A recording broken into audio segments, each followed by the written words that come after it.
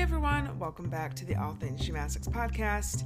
I'm Ashley. And I'm Brittany. And this is the podcast where we talk about all things gymnastics, and this week we talk a lot about NCAA overscoring, what's new, and we also talk about the addition of the first ever HBCU gymnastics program at Fisk University, which we're super excited about, so stay tuned. But we real quickly want to thank our gold level Patreon supporters. So a big thank you to Kathleen R, Amy M, Lucy S, Kevin K, Maya A, Becca S, Nina L, DFP, Blake B, Elaine E, Rydog, Cookie Master, Faith M, Kristen R, Lori S, Sabrina M, Amy C, Erica S, Milan W, and M.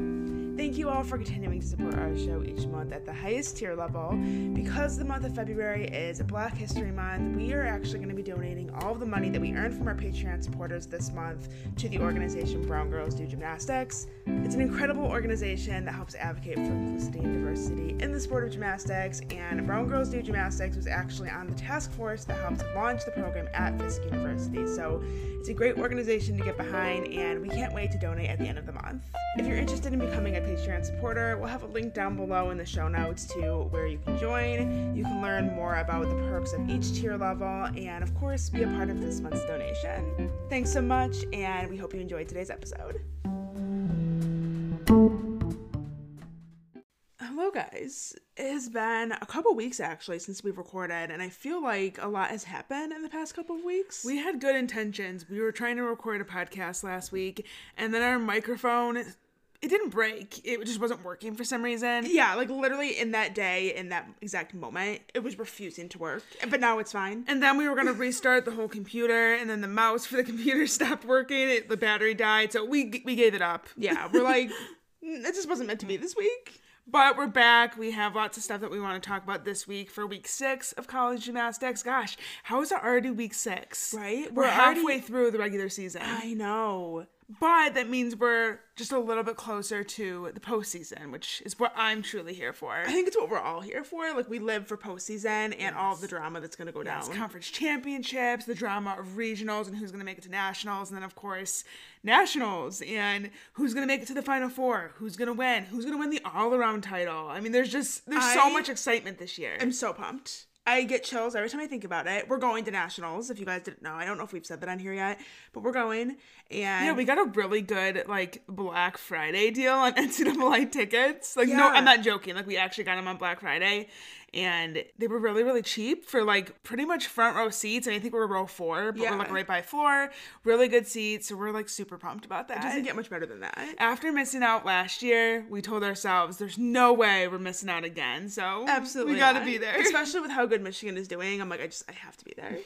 Anyways, I wanted to start by talking about perhaps what is the biggest piece of news in the college gymnastics world from this past week, and that is Fisk University starting the first ever HBCU college gymnastics team. So this is huge. Obviously, this is something that a lot of gymnastics fans have been wanting to see happen for a very long time, but big shout out to the organization Brown Girls Do Gymnastics, because I feel like they definitely played a huge role in making this happen. They're an organization, if you don't know, that advocates for more diversity and inclusion within the sport of gymnastics. They've helped raise money. They have clinics that they put on. They do trainings. Their advocacy online. So I definitely think they played such a huge role in making this happen. And honestly, this is something that's really been long overdue, I feel like. Yeah. I mean, how great is it for Black athletes now to have an opportunity to do college gymnastics at an HBCU, which, by the way, if you don't know what HBCU is, it's historically Black college and universities. I know that's a term that some people aren't super familiar with, but yes, you're going to be now. Yes, I've seen on social media a lot of people commenting on the Fisk University post and not knowing what an HBCU is, which is totally fine, but now I think a lot of people in the gymnastics world particularly are going to know much more about them, because we finally have a college gymnastics program that is such big news, and it's so great for, like I started to say, Black athletes to have the option to go to an HBCU if they want, because I think a lot of gymnasts actually would prefer that. Yeah. I feel like historically some of the best, not only college gymnasts of all time, but you could extend that to elite gymnastics as well and say some of the greatest female gymnasts of all time have been Black athletes. Oh, for sure. They've dominated the sport for many, many, many years. And like I said, we see that on both the elite and the college side of things. So I think this is something that will be a good change of pace from what we typically see in college gymnastics. Yes, because when you look at college gymnastics teams right now, let's be real, a lot of them are comprised of white gymnasts. You know, some teams do have more diversity than others, but there are programs out there that have basically all white gymnasts on their team. Not a lot of representation for any minority groups. And I think this is just a good opportunity to give Black gymnasts a program that respect them, appreciate them, and really celebrate them for being Black. And that's something that is hard to get on a team of mostly white girls, let's be real. And a white coaching staff as well. Yes. And that's, you know, been an issue for a long time. We were talking about this a couple days ago. Just looking at coaching in the NCAA, how many of them are white. Yeah. There's not a whole lot of representation. It's on every side. It's the coaching, it's the lack of diversity on the actual team itself. You can even go as far as saying, like, the athletic departments and people in the positions of powers, so to speak, at a lot of these universities. Yeah. I just think it's great that there's that option now, at least. I mean, when we had Tia Kiaku on our show, and we all know what happened with her at Alabama, and she kind of expressed in our interview with her that she wasn't really wanting to give up the sport, but she kind of had to because there was nowhere else for her to go, especially with... Well, so anywhere that she was going to be accepted, she felt, especially with everything that happened at Alabama and the way that she was being portrayed on that end. Right. You know, after she spoke out and everything like that. So I know Tia ended up going to an HBCU, but of course, there's no, up until now, HBCUs with gymnastics programs. And, you know, if that would have been an option for Tia back then, that would have been so incredible and would have given her the opportunity to continue her gymnastics career, as she should have been able to. Yeah, in a place that's safe, that's accepting, that's going to celebrate her. And just not be downright racist. So I just think that, you know, going forward, this is going to be great. Not only to give athletes an opportunity to transfer to the HBCU, but to just have it as an option when they're a young athlete that's looking into colleges and going through the recruiting process. Yes. I'm so excited for this. And Tia Kiaku has been doing the graphics for Fisk University. I love that. You know, I saw on Instagram that she was doing some graphics, like, of herself. And I was like, this is cool. Like, I like what she's doing. And then, little did we know. I actually just shared one this morning. It's actually a picture of her. You can't really tell because of the way the graphic design. It's one of those ones where, like, you can't see the face of the person. Yeah, it's a silhouette. Except it's colorful, which I love. And it says, well-behaved women seldom make history. And then it says Tia Kiaku on it. And I'm like, love Queen, it. Love it. So yeah, that's super exciting. I guess I should also probably give some information on how this team is actually going to, like, work, and I guess how it's going to operate in comparison to, like, other college gymnastics teams that are already existing, like Division I schools and stuff like that. So, well, these are the questions that everyone has when a new program launches. So. Right. It's like, how does this work? Right. So we have some answers. First of all, Fisk University is in Tennessee. Don't know if you know that, but Tennessee does not have a gymnastics program. So that's super exciting in and of itself. I love the state of Tennessee personally, and this is going to give me a reason to go back to Tennessee now. We're breaking all kinds of ground here. We are. They're also going to be competing as an NAIA school, so they'll compete at, like, the USAG Nationals, not the NCAA National Championship. So that's kind of a big difference from some of the other programs that we've seen in recent years, like LIU, for example. Yeah. Their first season will be the 2022-2023 season, so next year. So be on the lookout for some recruits. The Yes. first class. And they're hoping to have the head coach assigned sometime in, like, May after JO National Championships. As far as I know, at this point in time, we don't know what conference they're going to be in yet. I've heard some people speculate that it'll be the MIC conference or the MIC conference, which is a conference that's comprised of teams that aren't in one of the other, like, big sports conferences, like the SEC, the Pac-12, the Big Ten, all of that. Yeah, it's a gymnastics specific or gymnastics created conference. Yes, Eagle is another one of those. So we'll keep our eyes on that and try and get more clarity on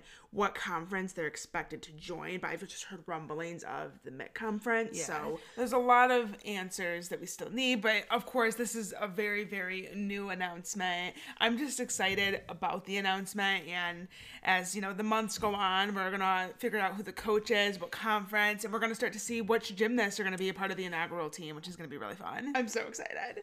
And like we said in the intro, this month, all of our Patreon supporter money is going to be donated to Brown Girls Do Gymnastics. Because it is Black History Month, the month of February. It is Black History Month. And also, we just love what that organization is doing. Obviously, they were a key part of launching this gymnastics program at Fisk University. And that's something that we want to get behind. So this month, for Black History Month, all of our Patreon money is going to be donated to Brown Girls Do Gymnastics to help them continue with their advocacy work, help them raise more money, and hopefully we'll get some more HBCU gymnastics programs in the future. Moving on to other things that have happened in the past, I guess we'll talk about the last 2 weeks because week 5, a lot also went down and we didn't really mention that on the podcast. This is kind of, we're doing a drastic shift here. So we had a really positive thing. Now we're going to negative things. That's how we roll here. Unfortunately, and I just feel like with gymnastics, that's how it is. It's so up and down. Like 1 second, life is great, and the next second, everything is just crashing down. There's been a lot of injuries this year, and particularly in the last couple of weeks, Achilles are rupturing at alarming rates. We've mentioned this on the show before, but we have Ali Lazari and Hallie Taylor from Florida from a few weeks back. Lindsey Brown, I don't remember if we mentioned her. I don't know if it's been confirmed that it was her Achilles, but I think we all kind of know it was her Achilles. It was confirmed, was it not? On her Instagram? No, her Instagram was pretty vague. She just said, here's to the unknown, and we haven't seen her since. Okay, so maybe I'm assuming, I think we're all assuming that it was an Achilles. Are we not? Well, like, she's had Achilles injuries before, and also at this rate, I think a lot of, experienced gymnastics fans who have watched a lot of college gymnastics meets and therefore have watched a lot of Achilles being torn. You recognize it, like, on the spot. Yeah, you know what it looks like, and that's what it looked like to me, at least. So I don't know if it's fair to put her on that list yet, but either way, serious injury. Rachel Lucas from Georgia. She's someone who has already come back from an Achilles injury. She was actually having a phenomenal meet going a few weeks ago. She was back on vault doing a 1.5. She nailed it. Her floor routine was looking great. And then last pass, Achilles gave out and she knew it instantly. Like she pounded the floor and you could tell that she was like, crap, like there was my Achilles again. Yeah. It was so sad to watch. Carly Bowman from Michigan at the very beginning of the season. Yeah. That one happened like 2 feet away from us. Yeah, I literally watched it happen. I was like, oh no. Like, ugh. And she was shaping up to have such a great season. So it hurts to know that, like, with how great Michigan is doing and how great she was looking in preseason. They could have also had her in the mix. Yeah. Yeah. And then most recent was Jillian Hoffman from Utah over the past weekend. She's also somebody that struggled with a lot of injuries, finally came back. She had that iconic 9975 in the lead-off spot a few weeks ago, was back in the vault lineup, really was looking so strong and was so happy to have her back out there, and then went down in floor warm-ups. The other injury that happened over the past week was Makari Doggett, and luckily we do have confirmation that hers wasn't an Achilles.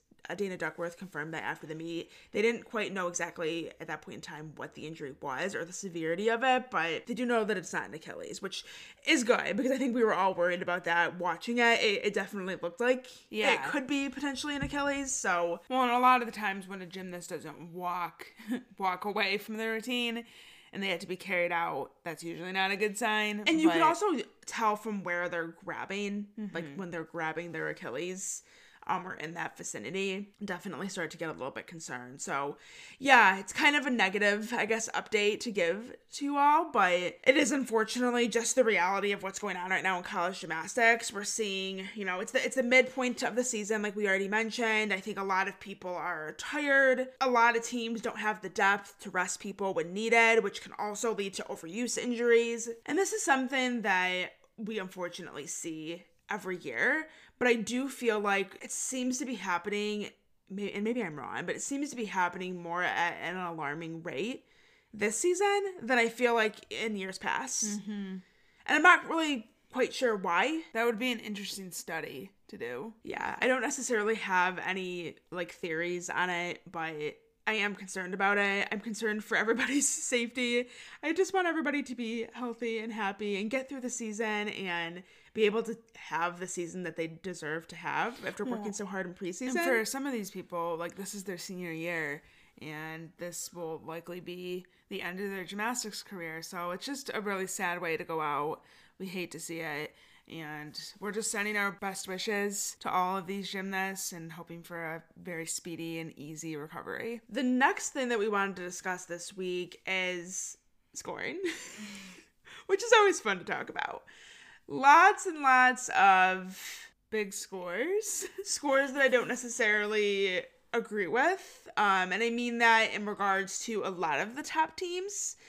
There was so many 10s last week in particular. I want to say there was 11. There's been a lot of 10s this season in general. I was looking, I saw someone had posted, it came from the SEC network, one of the broadcasts. There was a graphic that showed how many 10s there were this season compared to past seasons. And of course, now I can't find it. And I should have screenshot it. And I was like going back and forth in my head of like if I wanted to screenshot it. Because I have so many like random useless screenshots in my phone. I do that all the time. And I didn't want to necessarily like screenshot it unless I felt like I needed it for something. So I opted not to do it. And then here I am wishing I would have. Having regrets. Either way, you guys may have seen it because it was going around. And it's a record-breaking amount of 10s. Yeah, I guess it shows the trend over the years of how a 10 used to be really kind of rare and something that happened just here or there, and it was really exciting when it happened, and now it's just thrown out like candy. Yes. That's the point of the graphic, and it definitely shows just how many 10s are being thrown around these days. Like, it's no big deal. It's losing its value. It's losing its specialness. Oh, for sure. And we can get into some of those 10s here in a minute. I guess I do want to mention one of the exciting aspects of it was we got to see all 4 U.S. Olympians get their first perfect 10 of their college career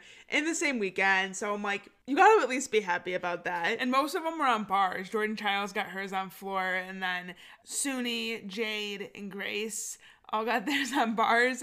And then Jordan got a 10 on bars this week when UCLA was at Stanford. So they're already cranking out those 10s.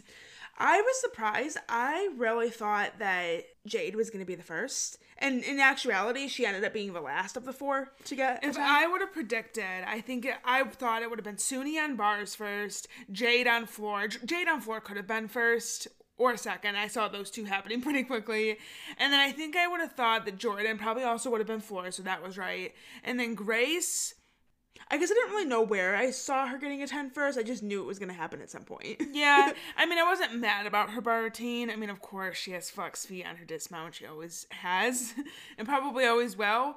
But, I mean, her routine itself is very clean. Yeah, there was no obvious errors in it. So I was fine with that. And like I said, you know, we can sit here and roll our eyes at a lot of the 10s that we've seen in the last several weeks, really this whole season, really.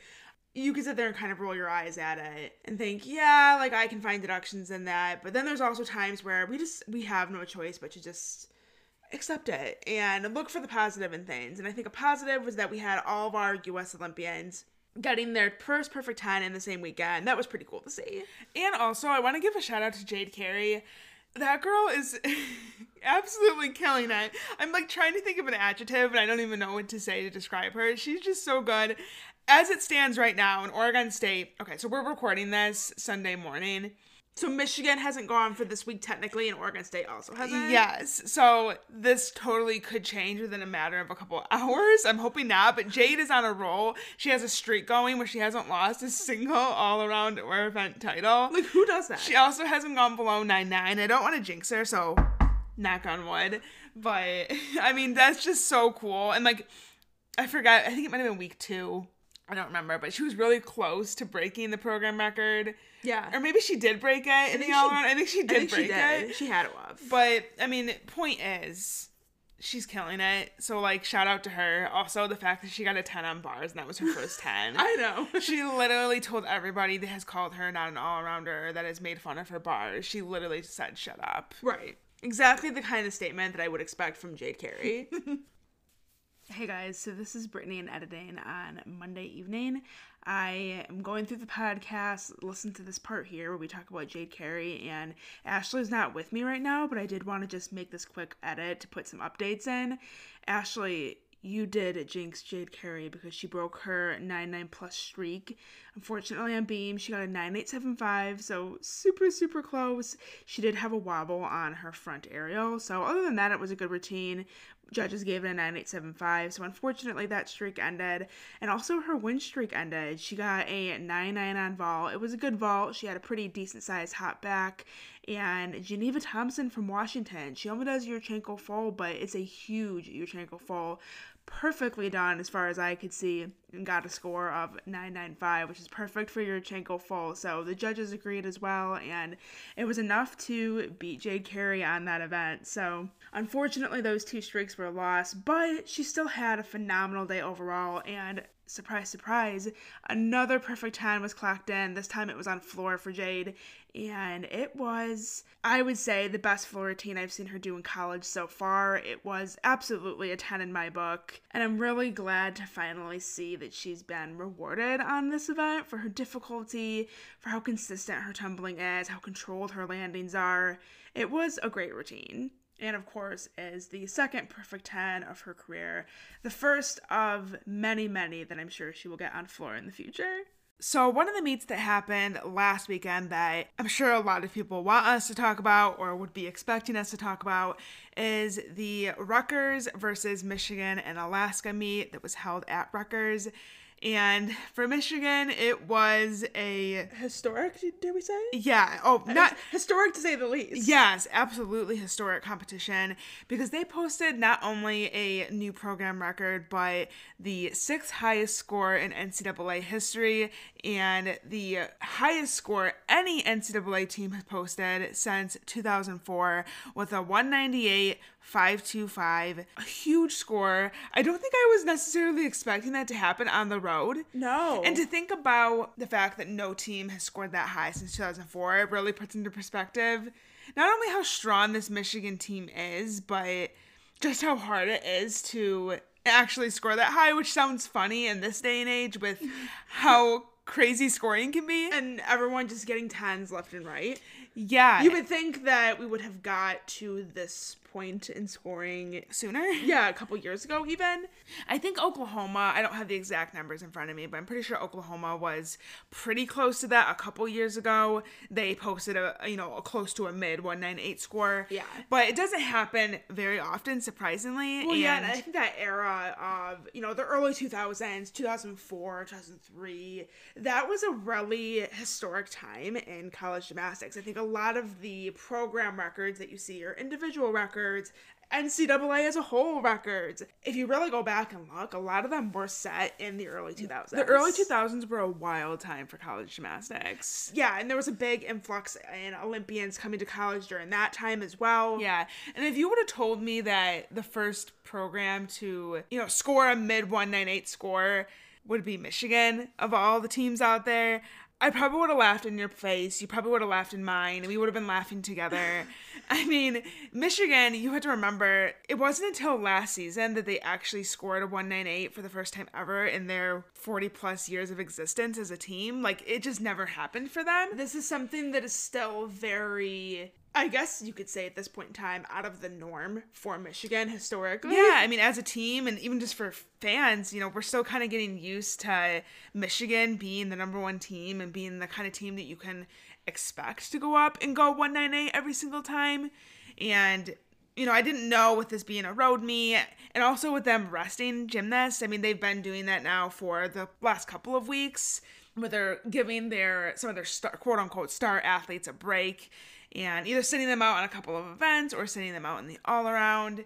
And that's probably a wise move given that Michigan has 13 gymnasts on their roster, 5 of which are all-arounders. And that's a really small roster size compared to other top teams. Yeah. They don't necessarily have endless amounts of people that can step in at any event, but they do have depth, and I think that's been kind of one of the misconceptions that we've been really trying to clear up about Michigan in regards to just people online talking just this idea that Michigan doesn't have depth. And it's like, no, they do have depth. It may not be as many as other teams, but as we're seeing, Michigan is going up for several weeks in a row now, getting really, really, really high scores, 198 scores, high 197 scores. Historic scores. Yes, while resting some of those key athletes. Yeah, and using their depth athletes. So this meet, to me, was the biggest indicator of just how strong this team is and their ability to rest people and put in some athletes that you don't normally see in the lineups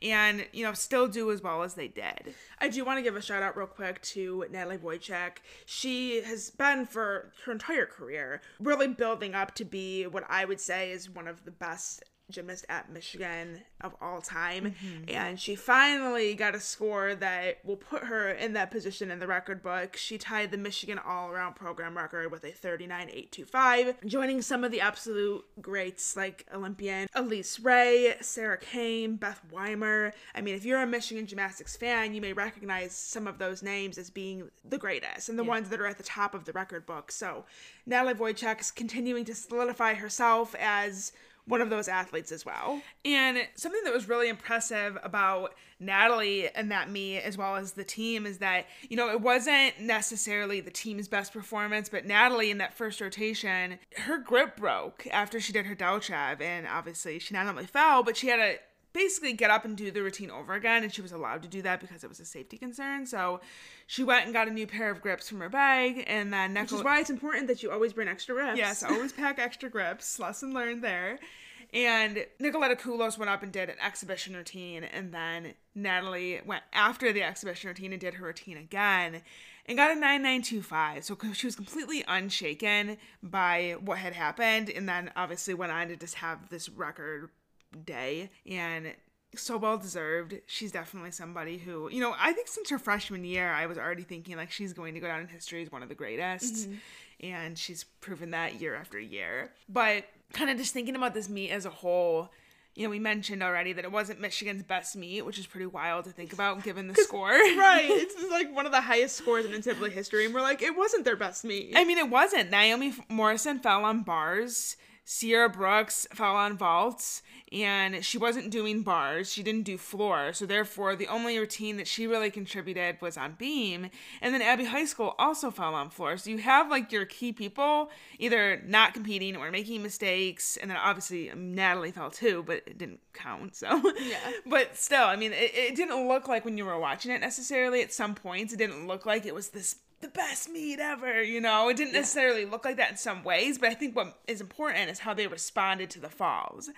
I mean, we all know, obviously, in gymnastics, you can drop the lowest score, so it's important for everyone that comes after the fall to just stay in the zone and stay focused and do their job, and they did that. And that is what I think is really going to be important, especially when we head into the postseason, to have people that are confident and know that they can go up and hit after a fall. And people like JC Vore, who are relatively new to the lineup, she stepped in on bars and has done beautiful. I mean, her very first routine ever, she went 9.9, and that came after Natalie Wojcik stepped out at the very last minute. She was inconsistent. Yeah, she was having some issues with her release move, and they threw JC in last minute, and she went in the anchor spot and nailed it and went 9.9.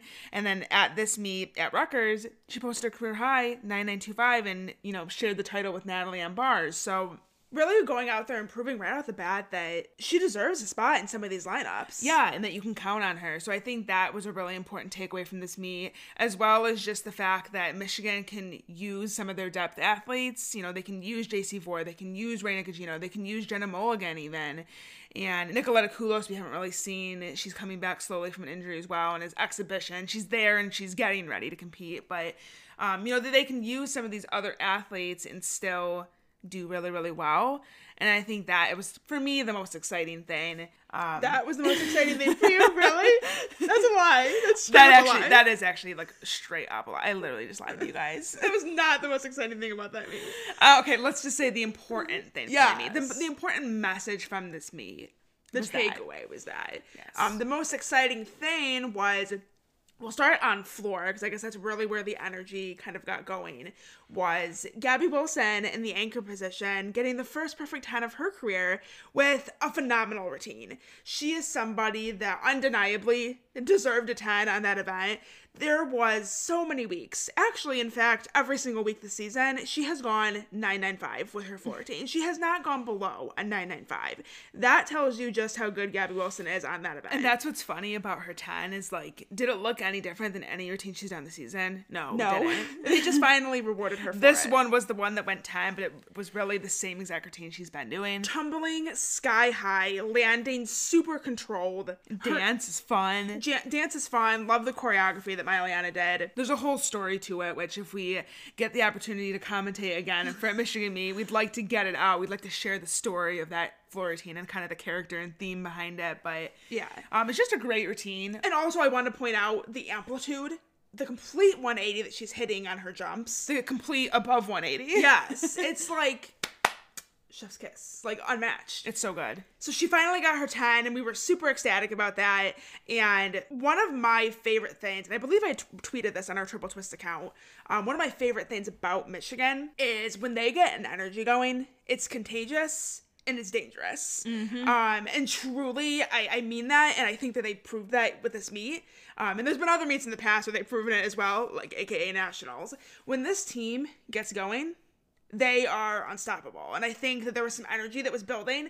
Gabby Wilson finally got her 10. The team is like, hell yeah. They go to vault. And I actually talked to head coach Bev Plocky, and she told me that she was like totally joking with the team. She was like, how many vaults do we want to stick? And they were like, all of them. We want to stick all of them. And she's like, you know I'm joking, right? Like, you need to focus on the technique, focus on the block. Focusing on those things will allow you to get the landing that you want. It doesn't even have to be a stick, but just a good landing. She was totally joking about the stick, but the team was not joking about the stick. No, they definitely were. They were not joking when they said they wanted to stick all their vaults, because that's basically what they did. Yeah. It was the most incredible thing I think I've ever seen in my life. Oh my gosh, we were screaming our heads off. It was the most exhilarating thing. I couldn't even believe it. I could not believe it. I wish we just had a camera recording us when we watch Michigan. Because when we're in the arena, we tend to like calm down a little bit. Like I think if I'm actually at a Michigan meet, I tend to be a little bit more aware of the fact that like people are like next to me and like people can hear me and like yeah, you know, I'm like a little bit more reserved but like still very excited. But when I'm at home, we don't care about our neighbors. I'm kidding. No, we were like literally screaming and like jumping up and down like beside ourselves, like just like frantically looking around, like unsure of what to do with myself, like energy running through my body. It was like insane. I like had to go to the bathroom, but I could not get up to go because I just couldn't peel away from the TV. Yeah, it was so much fun. But I'm sure by now you all know what happened. Reina Gugino went up in the leadoff spot, got a 10. Natalie Wojcik followed, got a 10. Abby High School followed, got a 10, the first of her career. Naomi Morrison goes up, sticks it. I thought for a hot second there we were going to get 5 10s in a row if you count Gabby's on 4. Well, actually, in the arena, they flashed a 10. But I think the mix-up was that it was showing Abby High School's score, but it had Naomi's name on it. Okay. Well, she got a 9975, so she did get a 10 from one judge. I thought maybe that could have been the confusion. Yeah. And then Sierra Brooks goes up, and she's capable of also... She hasn't gotten a 10 yet, but I would say she's capable of it. I mean, she has a really dynamic vault, sticks it often. She's actually, when I think about Michigan's, like, hit or, like, stick consistency within that lineup, I would have Sierra and Reina and Abby High School, to be honest with you. Those three are the ones that stick the most. Natalie and Naomi sometimes have like hops, and Gabby as well, actually. They usually have like a small hop and they sometimes stick it. Yeah. But really it's Reina, Abby High School, and Sierra Brooks. Those are the three that you can really count on them to stick if you need to. Yeah, and if there was ever an opportunity for Sierra to get a 10, this was the perfect one. But I'm sure she was feeling a lot of pressure, and that was something that when I talked to Bev, she mentioned too. Like, normally there's pressure after a fall because you don't want to count the fall, so you kind of have this pressure on you to do a good routine so you can drop that score. Mm-hmm. But in a weird way, this was also pressure. It was a different kind of pressure because everybody was sticking and everybody was getting 10s or a 9975, and it's like, so your move, Sierra, like, what are you gonna do? Yeah, right. And she did end up, Bev said she felt bad for her because she just knew like that was a wild kind of pressure to be under, and she did actually end up going in her hand slipped on the table. She didn't get the block that she needed and really didn't even land the vault on her feet. I mean, she completely botched. She botched the vault, yeah. And then Gabby Wilson goes up and gets a 9-9, great vault. If she stuck the landing, hers could have been a 10-2. I mean, her vault is just so dynamic. But the thing that's impressive about Michigan is that they're so good at sticking, and when they get that momentum going, kind of like you said, they just start a stick chain. And it's not the first time we've seen them do that. They did it at Maryland last year. They did it at Nationals last year when they won. Mm-hmm. They did it this season at Minnesota. I mean, usually when there's a stick in the lineup somewhere towards the beginning, several people follow with sticks as well. Yeah, and that's the kind of energy that's like, it's the only way I can describe it is magical. Yeah. There's something about, even just as a fan watching this team, something about them just feels so right, if that makes sense. Like, I watch them and I can feel the energy radiating from the team, even if it's through my screen on my TV. There's an energy that's coming from them, and it's like contagious. Yeah. So, what do you think about the validity of the scores? Yeah, so I think this is something that it's important for us to talk about because, you know, we are, whether it's on Twitter or on this podcast, we are really critical of scoring, and we call out scores that we don't think deserve to be scored as high, you know, when there's overscoring. When routines go really low and we think they should be higher, we also call that out. So I do think it's fair to expect us to keep that same energy for Michigan, so we'll do that today. I think that was one of the best vault rotations Michigan has ever done. It went 49.875, which was a program record. Believe it or not, it's actually not an NCAA record. Yeah, it was the second highest. Remember what we said about gymnastics and like that, honestly, the 90s or the early 2000s? A lot of teams scored very, very high. Big scores were being thrown around like candy, and it's actually Georgia that has the record on vault. Mm-hmm. I don't have the exact score on me. It's a 49.9 something. Yeah, it was a huge score. So you would think that Michigan would have broke a record there, but somehow magically they didn't. They were close. They were very close, but yeah. So I think it was one of the best vault rotations that I've ever witnessed in my lifetime. Regardless of whether it was Michigan or not, I think that was truly one of the best vault rotations ever. That a lot of us will probably ever see in our lives, which is exciting. It sucks that it was on BTN Plus. Right.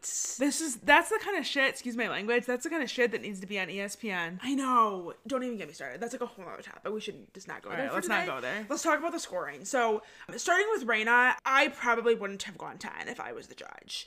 It was a phenomenal vault. She has really good execution in the air, is really good at finding that landing. Also, I mean, I'm pretty sure we've talked about this on the podcast before, but that's a relatively new vault for Reyna. She learned it. Well, she didn't learn it, but she really started working on it and putting it on a hard surface just last year. Mm-hmm. Like towards the middle when of she last came year. to Michigan, she did not have Yurchenko 1.5. So it was something that she worked on and brought in last season. Mm-hmm. And has just gotten so good with the landing and being really consistent with it. She's the perfect leadoff. Yeah, I was just about to say that. I think that in real time, that vault looked perfect. Mm-hmm. I don't blame the judges for going 10 on that because, like I said, when we have the luxury of going back and watching a routine over and over and over and slowing it down, which is what I did for all of those Michigan vaults, to really look at, was it perfect? Like, was it actually perfect? One of the first things that I noticed was Reyna had a pretty deep squat.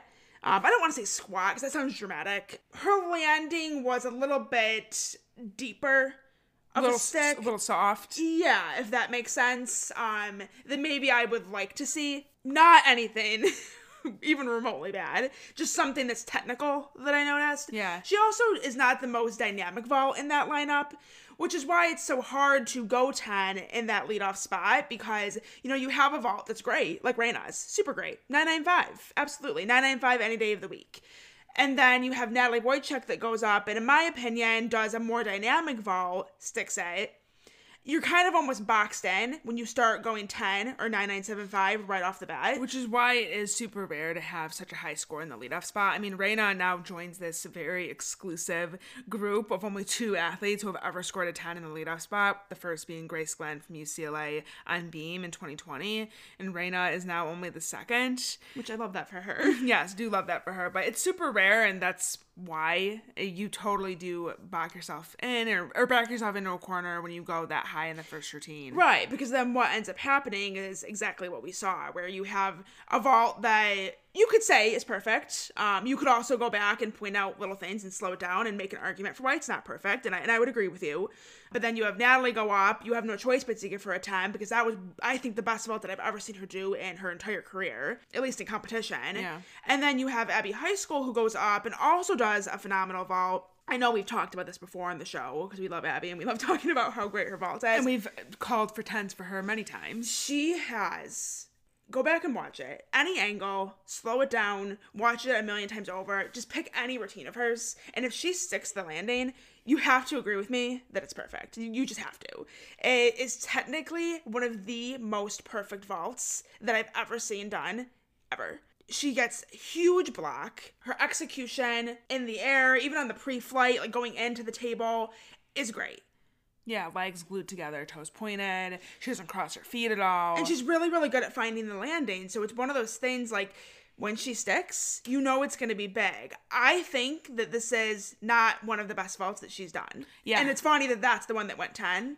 Right. Because she had some momentum going forward for sure. Some people would call it a stick. I think that off of the bat, just first time watching it through, I also would have classified it as a stick. But she definitely did have some momentum going forward and very quickly turned out of it to salute. Yeah. To kind of cover up that momentum that was, that she had going forward. So I probably would have gone 995 for that vault as well. Yeah.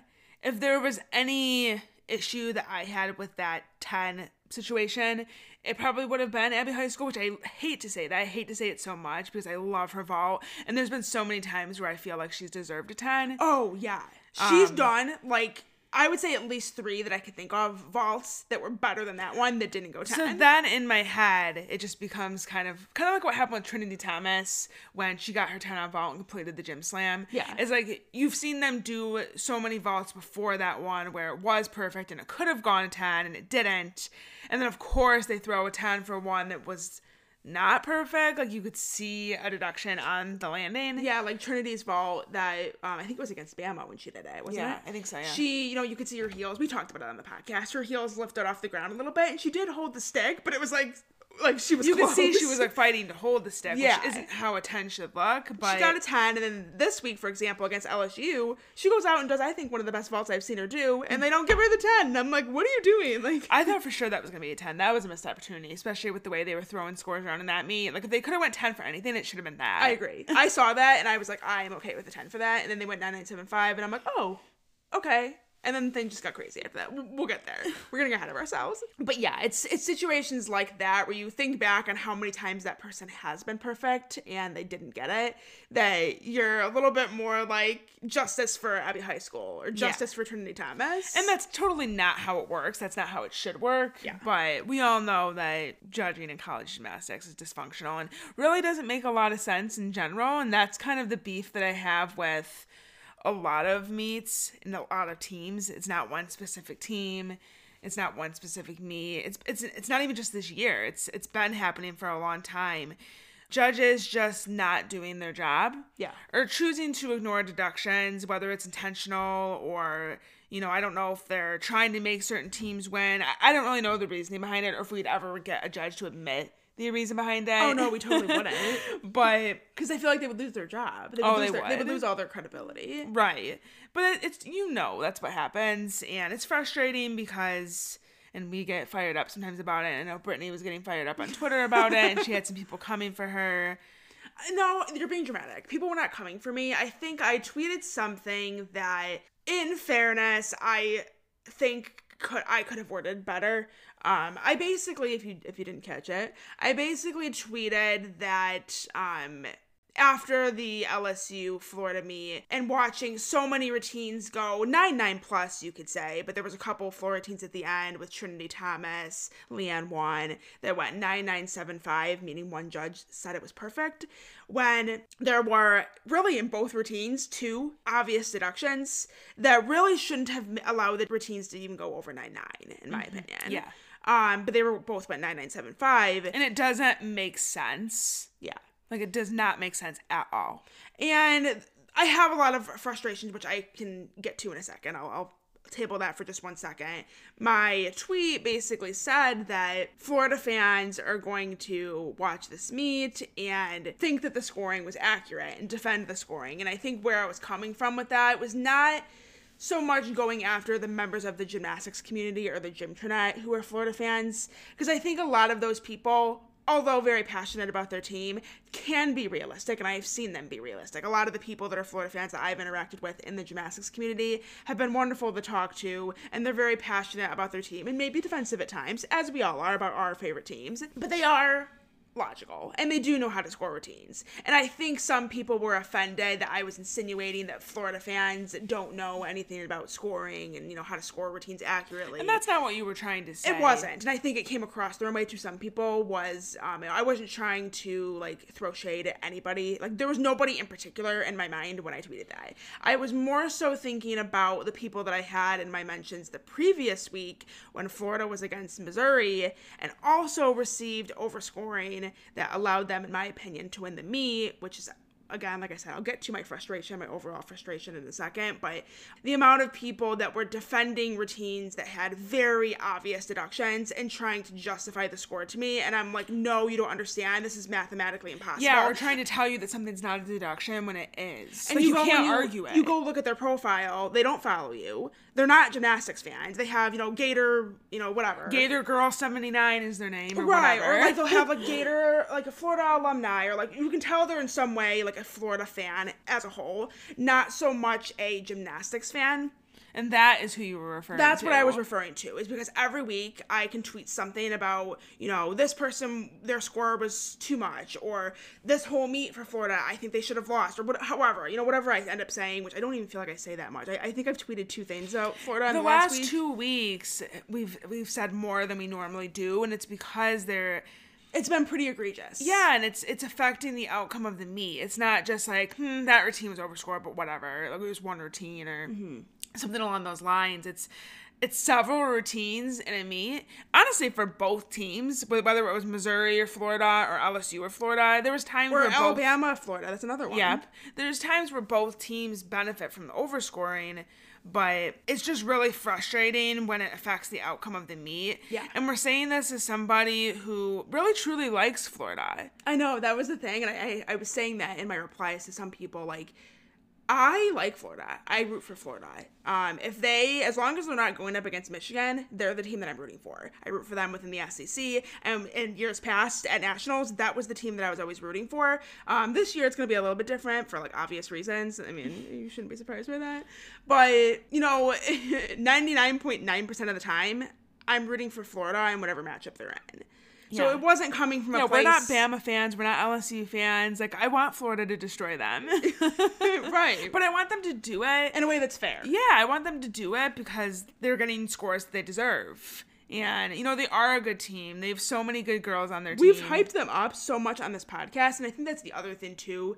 That's hard is because I get these people that, respond to my tweets and they're like, you never talk about this team or whatever. And I'm like, I actually do. I have a podcast where on an almost weekly basis, I'm talking about what's going on in college gymnastics. And a lot of the time it's talking about the scoring. Well, and also just because we're not tweeting something or even talking about it on the podcast doesn't mean that we don't feel a certain way about it. I mean, Brittany and I have conversations all the time about overscoring and even about our own team, Michigan. Just yesterday, I was talking to somebody who is one of our friends in the gymnastics community. She goes to Michigan meets, and we were literally having a conversation about one of the gymnasts on Michigan's team that we feel is consistently overscored. And so it's I may not be publicly saying it because Michigan is my team. I know a lot of the girls follow us and whatever, but that doesn't mean that I'm not recognizing it.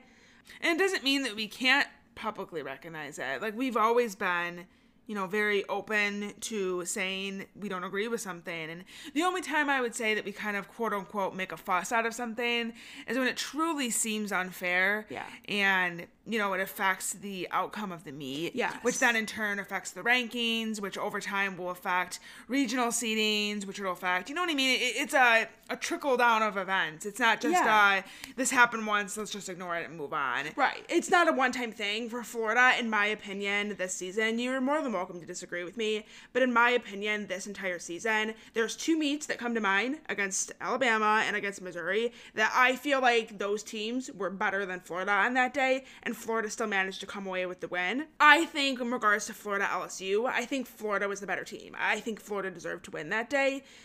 There was just some questionable scoring. They got over a 198, and I don't know if I look back at their performance and think that was a 198 performance. No. It was a, like, mid 197 performance. Yeah, and same with the Missouri-Florida meet, because we went back ourselves and we each scored the routine separately, and then we came together and saw, you know, if we were the 2 judges at that meet, what would our scores be? Because obviously there's 2 judges and you average the scores. Right. And we did this for both Florida and Missouri. Yeah, and what we got was a hell of a lot different than what actually happened. It was, like, significant. So we had Missouri coming out on top with a 197.250 to Florida's 197.025. And what actually happened is that Florida won with a 197.775 to Missouri's 197.650. So for Florida, we found 7/10 of deductions of counted scores. That's not even dropping the lowest score. That's 7/10 in scores that were actually counted. And for Missouri, we had about a 3/10 difference. Yeah, so both teams were overscored. Like, that's a valid argument. And that usually is consistent. Like, it's not always just Florida getting overscored. It's happening on both sides. I mean, with this Florida LSU meet, there was routines from LSU that you could argue were overscored. Yeah, like, a lot of their bar routines, in my opinion, I'm like, ooh, like, wonky, like, lots of deductions that should be taken, but maybe aren't. It happens all over the place, and we've never been in denial about that. Like, we know it's not just a Florida issue. We know it's not just an SEC issue.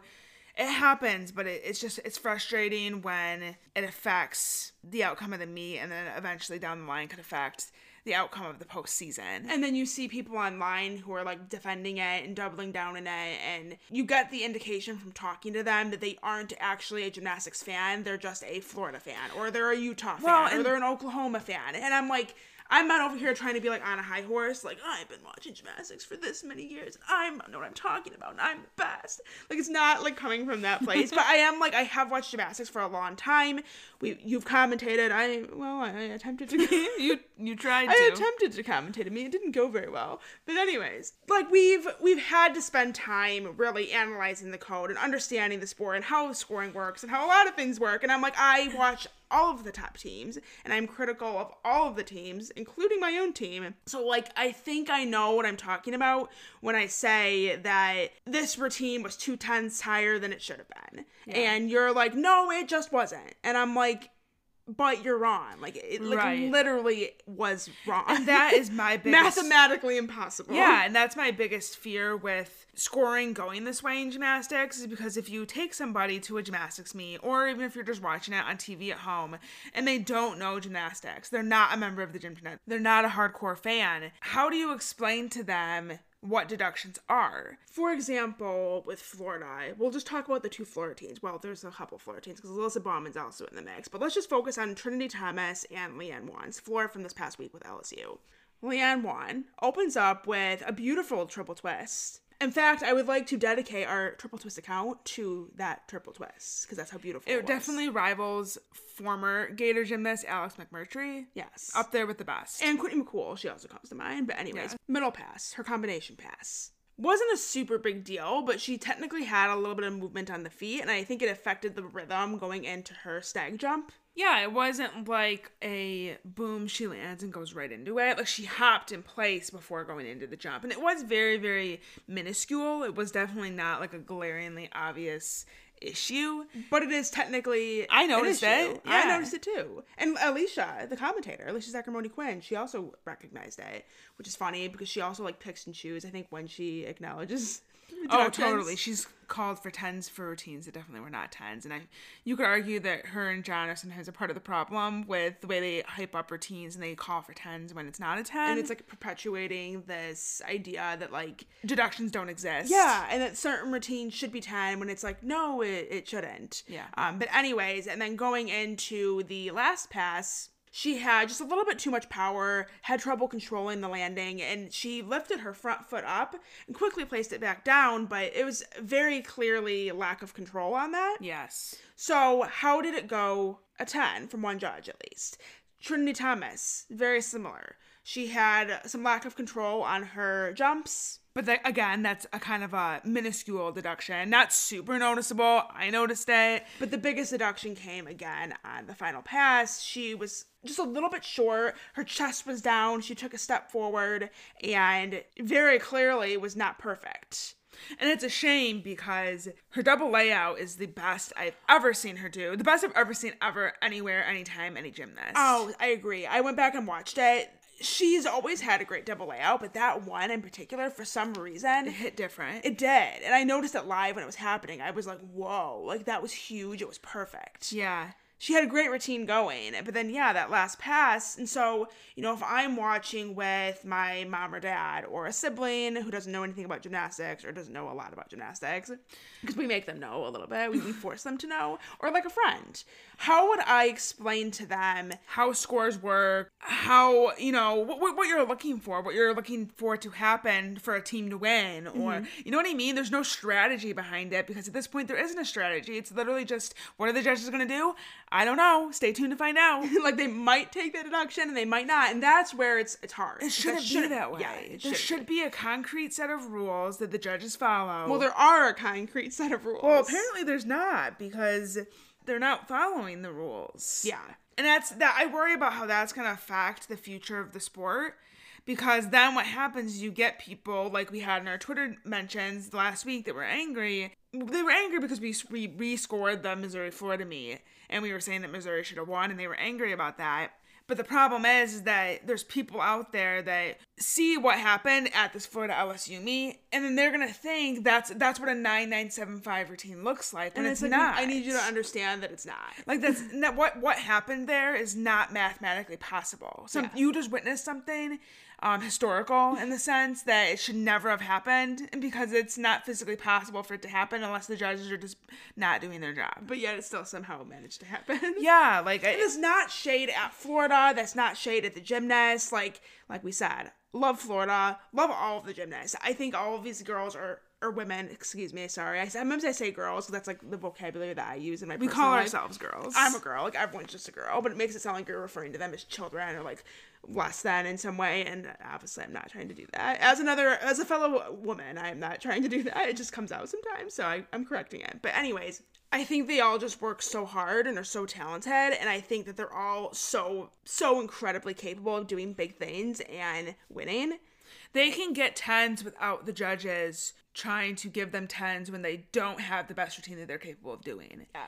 Like, it's not necessary. And it's not shade at them. No, it's shade not at at all. the judges, and it's frustration on my end when I have to, like, on a weekly basis, engage with fans of certain teams that aren't necessarily gymnastics fans, and they're trying to defend something that I understand myself and I pay attention to and I take seriously, and they like clearly don't.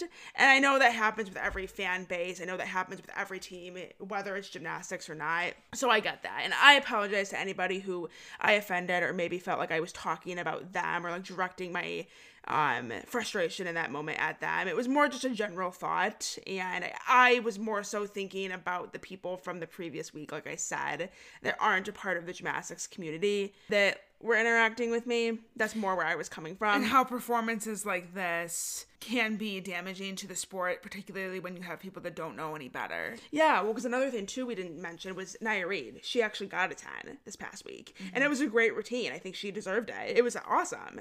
But then you had Trinity go up, and another judge basically equated that routine from Trinity the same as Nia's. Yeah. And it's like, how? How does that make sense? How do I explain this to somebody who is watching this for the first time? Yeah. How do I justify this? It makes the sport just seem like a joke. Yeah. No other sport is like that, where it's all just opinions. And the outcome, it doesn't really matter what you do. The outcome is in the hands of judges who are going to do whatever they want to do. That's what it feels like subjective. It's becoming. Yeah, and I understand, like, that's how the sport works. It is a subjective sport. It is based on people's opinions. Yeah.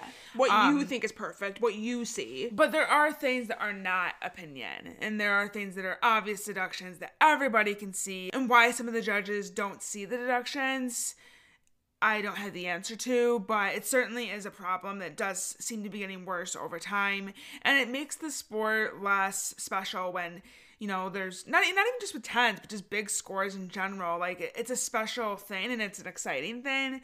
But it means more when it's deserved and not when the judges are just being reckless and throwing up big scores. Well, I feel bad because I think sometimes even for the gymnasts who are on social media, particularly Twitter, who, you know, go on after a meet and probably just dread seeing the comments that they get. Yeah. For example, someone that comes to mind was several weeks ago. Actually, I think it was the beginning of the season when Alex Stern got a 10.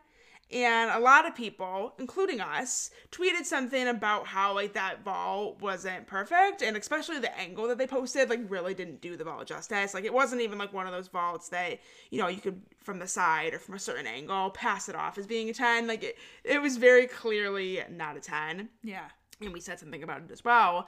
And I just kind of felt bad because it's like, it felt like she finally got that 10 that she worked so hard for. And she's done many great vaults. And it's like that moment was probably tainted in some way by all of this, you know, overwhelming commentary from people online saying you don't deserve that, basically. I wish the judges wouldn't put them in that position. Yes. By giving them 10s, because then the judges are basically subjecting the gymnast to criticism from the gymnastics world. Yeah. And we're not wrong for having that criticism. As fans, we should be talking about scores. No, we should be demanding consistency for all of these to teams. the athletes and the people involved with the team. It probably is hard to not take it personally. Yeah. Or to feel like you're being attacked. Or to feel like, you know, you didn't do anything wrong and why are people, you know, talking about you and... Yeah, like you didn't ask for this to happen. Right. All you did was just went out there and did your gymnastics, and you can't control the judges and what they do. So we want to make that clear. It never has been about the athletes. It's always just about the judges not doing their job. And our frustration will always lie within the judges. And, you know, I wish there was something that could be done about this. Some sort of accountability for the judges. And it, like we said before, it happens at every school. We, in the past 2 weeks, have talked a lot about Florida, and that was something else that people were, like, saying to me, is, like, what's up with you in, like, Florida? Like, why do you seem like you hate Florida? Or why you have all this criticism for we like Florida. And I'm like, I swear, I like Florida. Like, listen to my podcast. I literally am always talking about Florida and in the preseason, like, hyping them up, and their freshman class is so amazing, and, you know, have so many things to say. We like Florida. We just think that some of the judges that they hire deserve to be in jail. I mean, yeah, jail, like literally, pretty much. And there's overscoring for Utah, even just this past weekend, routines going out of bounds and still getting a 9-9. Again, mathematically impossible. Oklahoma, happens a lot. UCLA, not so much this season, but in years past, like UCLA was also a part of that club. LSU, Georgia, Alabama, Michigan at times. Like, it's some schools it happens, I would say, more than others. Like, Florida, Oklahoma, this season are the two I think it's the most egregious for. Like, it's pretty bad at times. It's pretty jail time for the judges. Yes. And then you have teams that occasionally will get overscored, or, you know, certain athletes, depending on who they are, they get overscored. But it is a problem that's NCAA wide, and it's not specific to one conference or one athlete or one team. So this is Brittany again by myself because Ashley is actually at work right now, but I'm working on this episode, trying to get it up tonight, and I wanted to give a shout out to two programs who had phenomenal weekends, broke program records, and I feel like we just have to give them a shout out in this week's episode because they absolutely deserve it. So the first one being LIU, they broke a program record with a 195.05. They got a program record on floor, which is a 49.175, thanks in big part to Amanda Liu's 9.925 on floor, which, from watching the routine, I think you could argue was a debatable score. Like, that was definitely a choice, for sure. But I'm happy for her nonetheless because LIU, like we mentioned, has been a program really on the rise this season. It's only their second year as a program. and they're doing so many incredible things and seem to be so much better than they were last season. We also had Cal Bixler got a program record on beam, which is a 9.875, which helped to tie the team record on that event, 48.8. So big things happening over at LIU and continuing to expect big things in the future for them. We love to see it, of course. And another thing that we really love to see is all that MSU is accomplishing this season.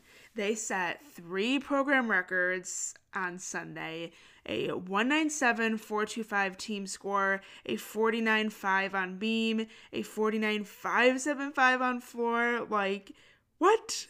That is so huge. I am so ecstatic for this team. It was so beautiful to see after the meet their reactions, how emotional they were, how excited they were. This team has been working so hard, and I really feel like every time they go out, they are just getting better and better. And if, we've been saying this, I feel like all season, but if you haven't been listening or you haven't been taking us seriously, you need to listen up, because MSU is a team that you cannot count out this season. In the Big Ten Conference, of course, but even nationally, I would say. They're currently ranked 14th as a team, which is huge for them. That is not a position that they're used to being in. And that's at the midpoint in season. So it's not like it was just the beginning of season and they had a really good meet and they started out strong. They've really continued to not only maintain that, but really get better with each passing week. So I know we've talked about them a few times on the show. We're going to continue talking about them. I don't think this is going to be the end for, the All Things Gymnastics podcast talking about MSU, because we are just so ecstatic about everything that's been happening with that program this season in particular. And I wish Ashley was here to rave about it with me right now, because right now I'm just all by myself and I'm not used to recording podcasts by myself. So it's kind of boring. I really need someone to get hype with me about MSU, but just wanted to take a moment to give a shout out to them. They are superior in the choreography department. They're superior in the leotard department. They are getting better and stronger with each passing week, and definitely one that you're going to want to keep your eyes on for the rest of the season, because they're going to do really big things, I have a feeling.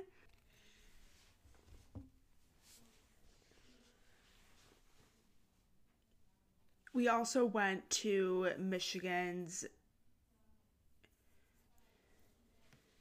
We also went to Michigan's meet against Penn State on Sunday, which, again, we mentioned in the beginning. We recorded this episode on Sunday, so Michigan's meet hadn't happened yet.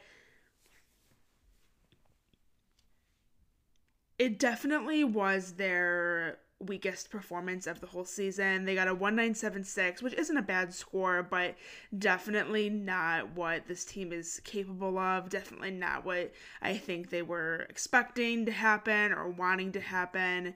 Pretty optimistic they'll be able to turn it around. I think, we've talked in the last couple of weeks about all of the top teams and how really at the midway point of the season, you do usually see a low like this where a team, you can only be up for so long. Eventually you're going to come down. And I don't mean that necessarily ranking wise or anything like that, but more so just in terms of performance quality. I think it's hard to perform, top-notch routines week after week when you're going, high 197s, 198s even, week after week. There's no way to maintain that. You're going to have to come down at some point from it and then eventually build back up. So I think that's kind of the point that Michigan's at right now.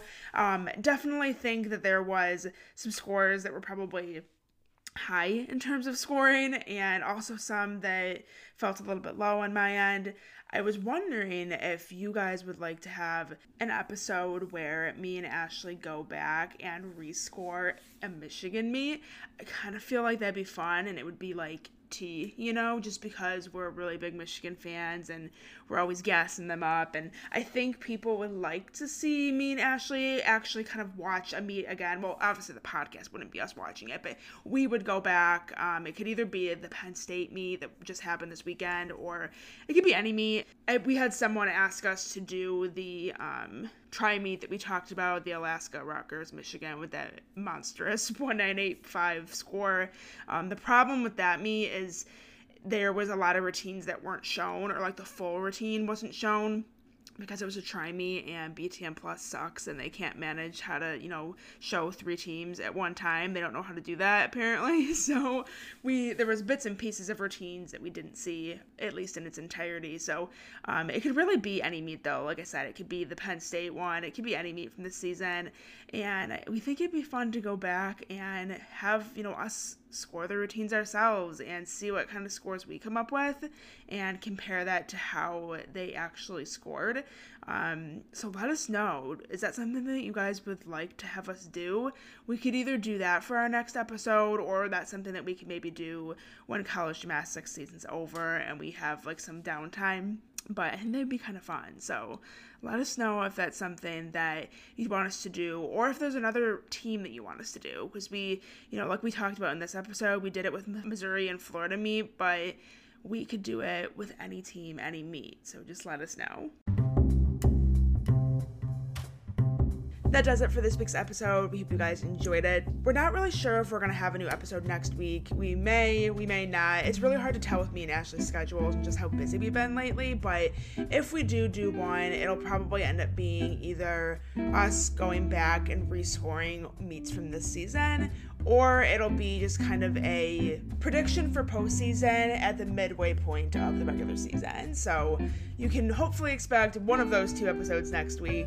But until then, we hope you have a phenomenal week, and we hope that you are staying safe out there. Love you guys. Bye. Bye.